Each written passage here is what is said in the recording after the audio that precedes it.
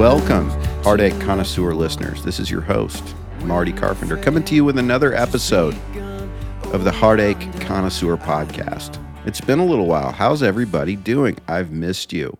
How is your summer going? Are you one of those parents that have a little ball player? Have you been out at the ballpark day in, day out, under the hot sun, watching youngsters play? Well, Shelly and I decided to go to the ballpark last night. We have a minor league team just up the road called the Cedar Rapids Colonels. And a couple of times a year, I like to go up there and catch a game. And I'm always impressed with the quality of the baseball. I mean, these are guys that are, it's minor league baseball, but they're not far in terms of their ability from the big leaguers. And they have many famous Major League Baseball stars that have played there and gone on to Major League careers. It's owned by the Minnesota Twins. And usually on a weeknight, there's not very many people there. And you can kind of pick your seat and get really close if you want to. And we were sitting pretty much right behind the first base dugout, which is the home dugout. And you could see the players down there and hear them talking to each other. And the kids gather down there, too, on the edge of the dugout, and they try to catch the balls that the players throw into them between innings. The first baseman will play catch with the infield, and then he'll toss the ball over to this group of kids. And most of those kids ended up with one or more balls, except for this one little guy. He was probably the littlest guy out there. Looked like he was maybe 8 or 9 years old and had his glove on and was waving and yelling for a ball and disappointed when he didn't get a ball. And some older kid who already had a ball would get a ball and he wouldn't. And it was a big problem for him. And at one point he had one in his clutches and he drops it down onto the field and he starts to climb down onto the level of the field, and one of his other buddies grabs him and he's like, "Man, you're going to get in trouble. Don't go down there." And he didn't. But later he gets a ball. But for a while, this was a big problem for this kid. I mean, he was upset, rightfully so, because I thought that maybe one of these bigger kids should have shared a ball with him. But he had to go through what he had to go through, right? That's one of the lessons on this podcast. But it got me to thinking about perspective on problems, because I was sitting there thinking, when this kid is my age, he's not going to remember this. It's not going to be an emotionally charged moment for him. He's probably not going to, as an adult, go down there and try to get a ball, although it crossed my mind because I wanted a ball. But I knew how inappropriate it would be to go snatch a ball out of the clutches of one of these little kids. And so I stood down. But I will have my day. At some point, a foul ball. Actually, I don't want those things coming anywhere near me. It's not worth the risk of head trauma. But anyway, this was a big problem for him for a time. I mean, he was upset and very intense about this and very focused on it. And it was the biggest thing in his world. And I'm guessing it was a big deal even coming to the game. And he probably had a plan of going out and getting a ball and trying to get a ball from the players and such. So, but we're like this. Adults are like this. And so one of the tricks that psychiatrists employ, one of the things we have to do in the type of work that I perform, is that I have to maintain empathy for people at the time they're having problems, knowing full well that the problems at some point are going to work out. And so I think about this and I wonder to what degree is this true? How bad can the problem get and it still be true that it's all going to work out? Because it seems to be true a lot for really big problems. And it worked out for this little boy. He ended up getting the ball. And even if he hadn't gotten the ball, it would have worked out.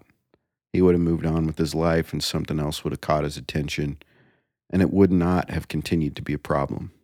Now, sometimes on this podcast, I get a little philosophical and I wonder about the nature of the universe and how things are structured and just what realm are we in here?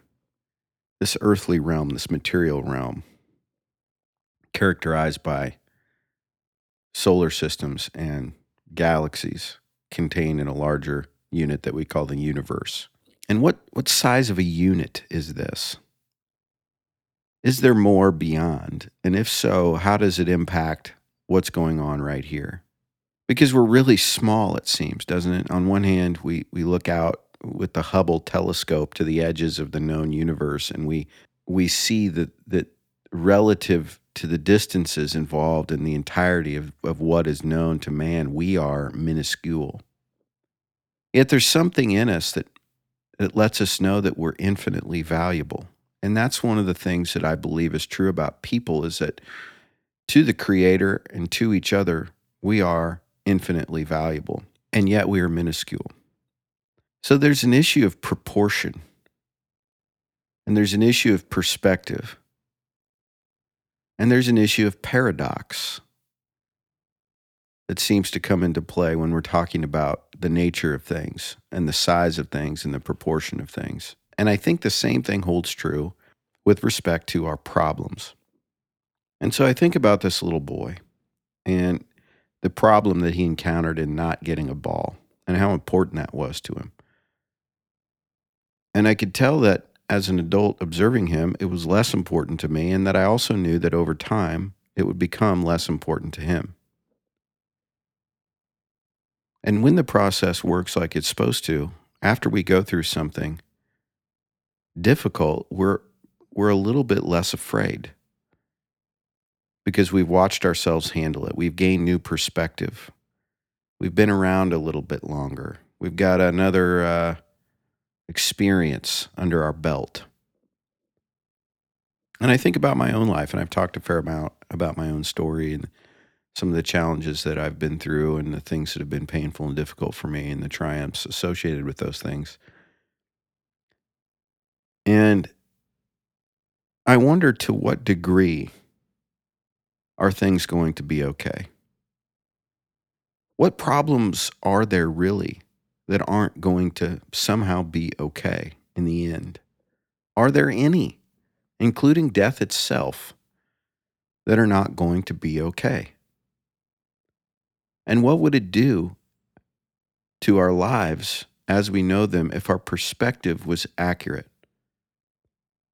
Because this is a big universe. I mean, we look out with the Hubble telescope and we look to the edges of the known universe, and we can't help but see how tiny we are in relationship to that. And it seems like a cold place out there, and distant and uncaring. But is it really? And where does this realm fit? Is there a higher realm? Are there other higher realms? Are there other universes? And if so, does the fact that there could be higher realms have anything to say about our problems here and now, and the severity with which we experience them, and the pain with which we experience them? And how is anything ever okay? What is the process by which we go from being in the middle of a terrible, horrible crisis to having it be fully resolved and having it make us better, wiser, more well adjusted, more patient, more kind, more loving? How does that happen? What about this universe supports that process? That we minuscule beings on this tiny speck called Earth in this great universe might be healed simply by the passage of time?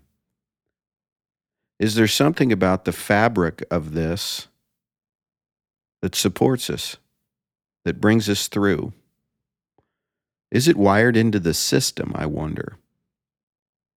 Is there something that loves us, that's infused the entire landscape of all that we know with healing properties, with love? I mean, our bodies heal themselves without us doing anything in certain ways. Miraculously, it almost appears. I mean, we have scientific explanations that are partial, but if we really understood the background fabric of this universe and the place that we have within all of the realms and the value that we have, would everything suddenly be okay? Would it be an end to crisis? And it's so important that we mourn with one another when we have these painful periods, that we empathize and we feel with each other.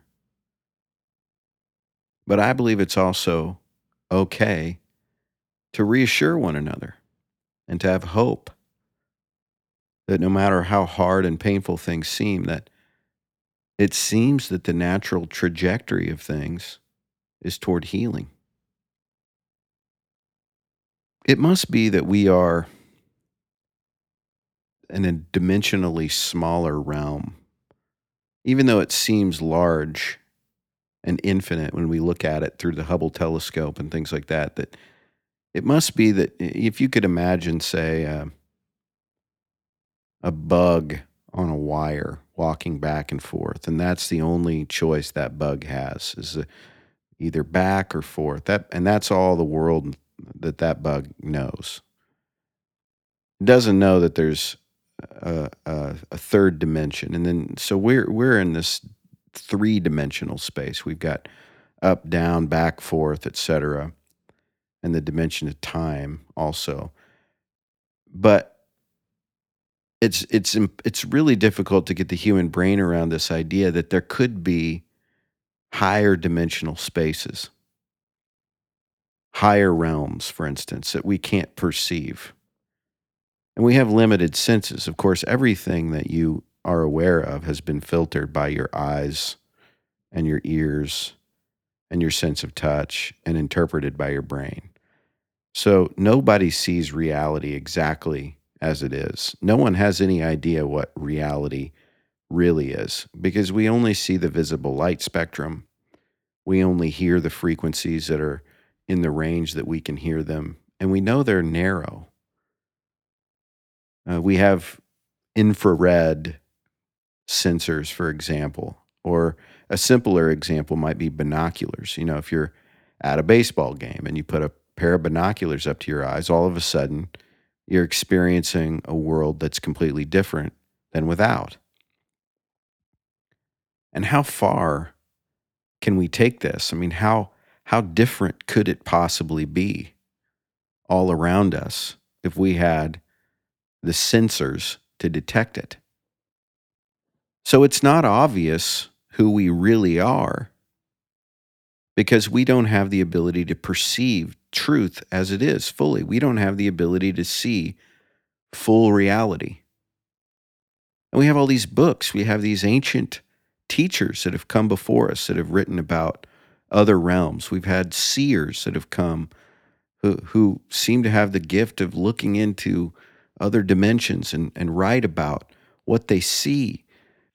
And we have evidence in the form of reports from teachers and mystics that there is something higher. And logically, what that indicates to me is that there's no limit then to what is going to be okay. Even death itself, it appears, may just turn out to be fine, maybe even desirable. And we're all terrified, of course, because it's the unknown and we're afraid of it. But it's not our size that gives us value. It's not that we're small and tiny, stranded on this rock in the outskirts of a galaxy of billions of galaxies. We're not worthless. All of the evidence, in my view, points to the fact that we're anything but worthless, that we're infinitely valuable, as a matter of fact, and that we don't really have any idea how big we are. I can tell you this, we may be small in physical size in relationship to what we know, but our stories are huge.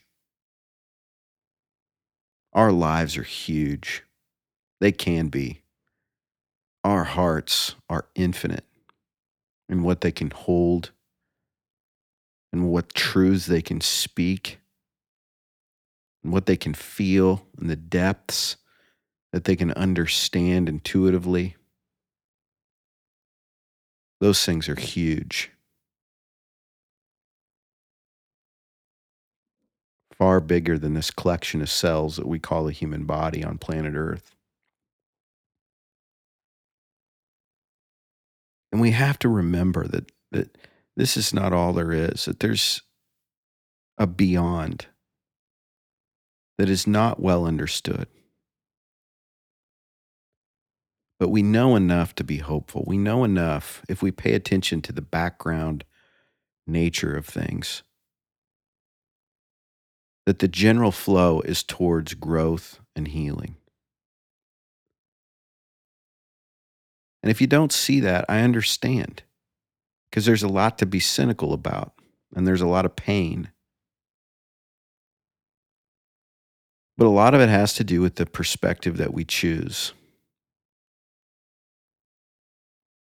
Do we choose to see ourselves on a path of growth, learning, healing, and recovery, or do we choose to see ourselves as victims of circumstance and abusers without a chance of happiness because of all the things that have been perpetrated against us? Do we see ourselves as owed something? Or do we see ourselves as grateful for what we have?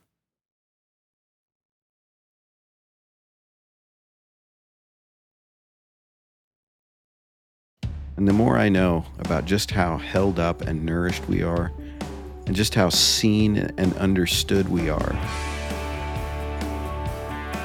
and the more I let those themes penetrate my own soul and change me from the inside out, the more I know it's going to be okay. No matter what. Even to death.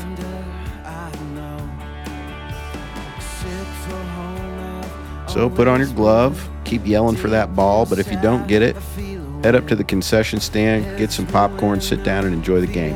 Thanks for listening, everybody. We'll see you next time on the Heartache Connoisseur Podcast. Everything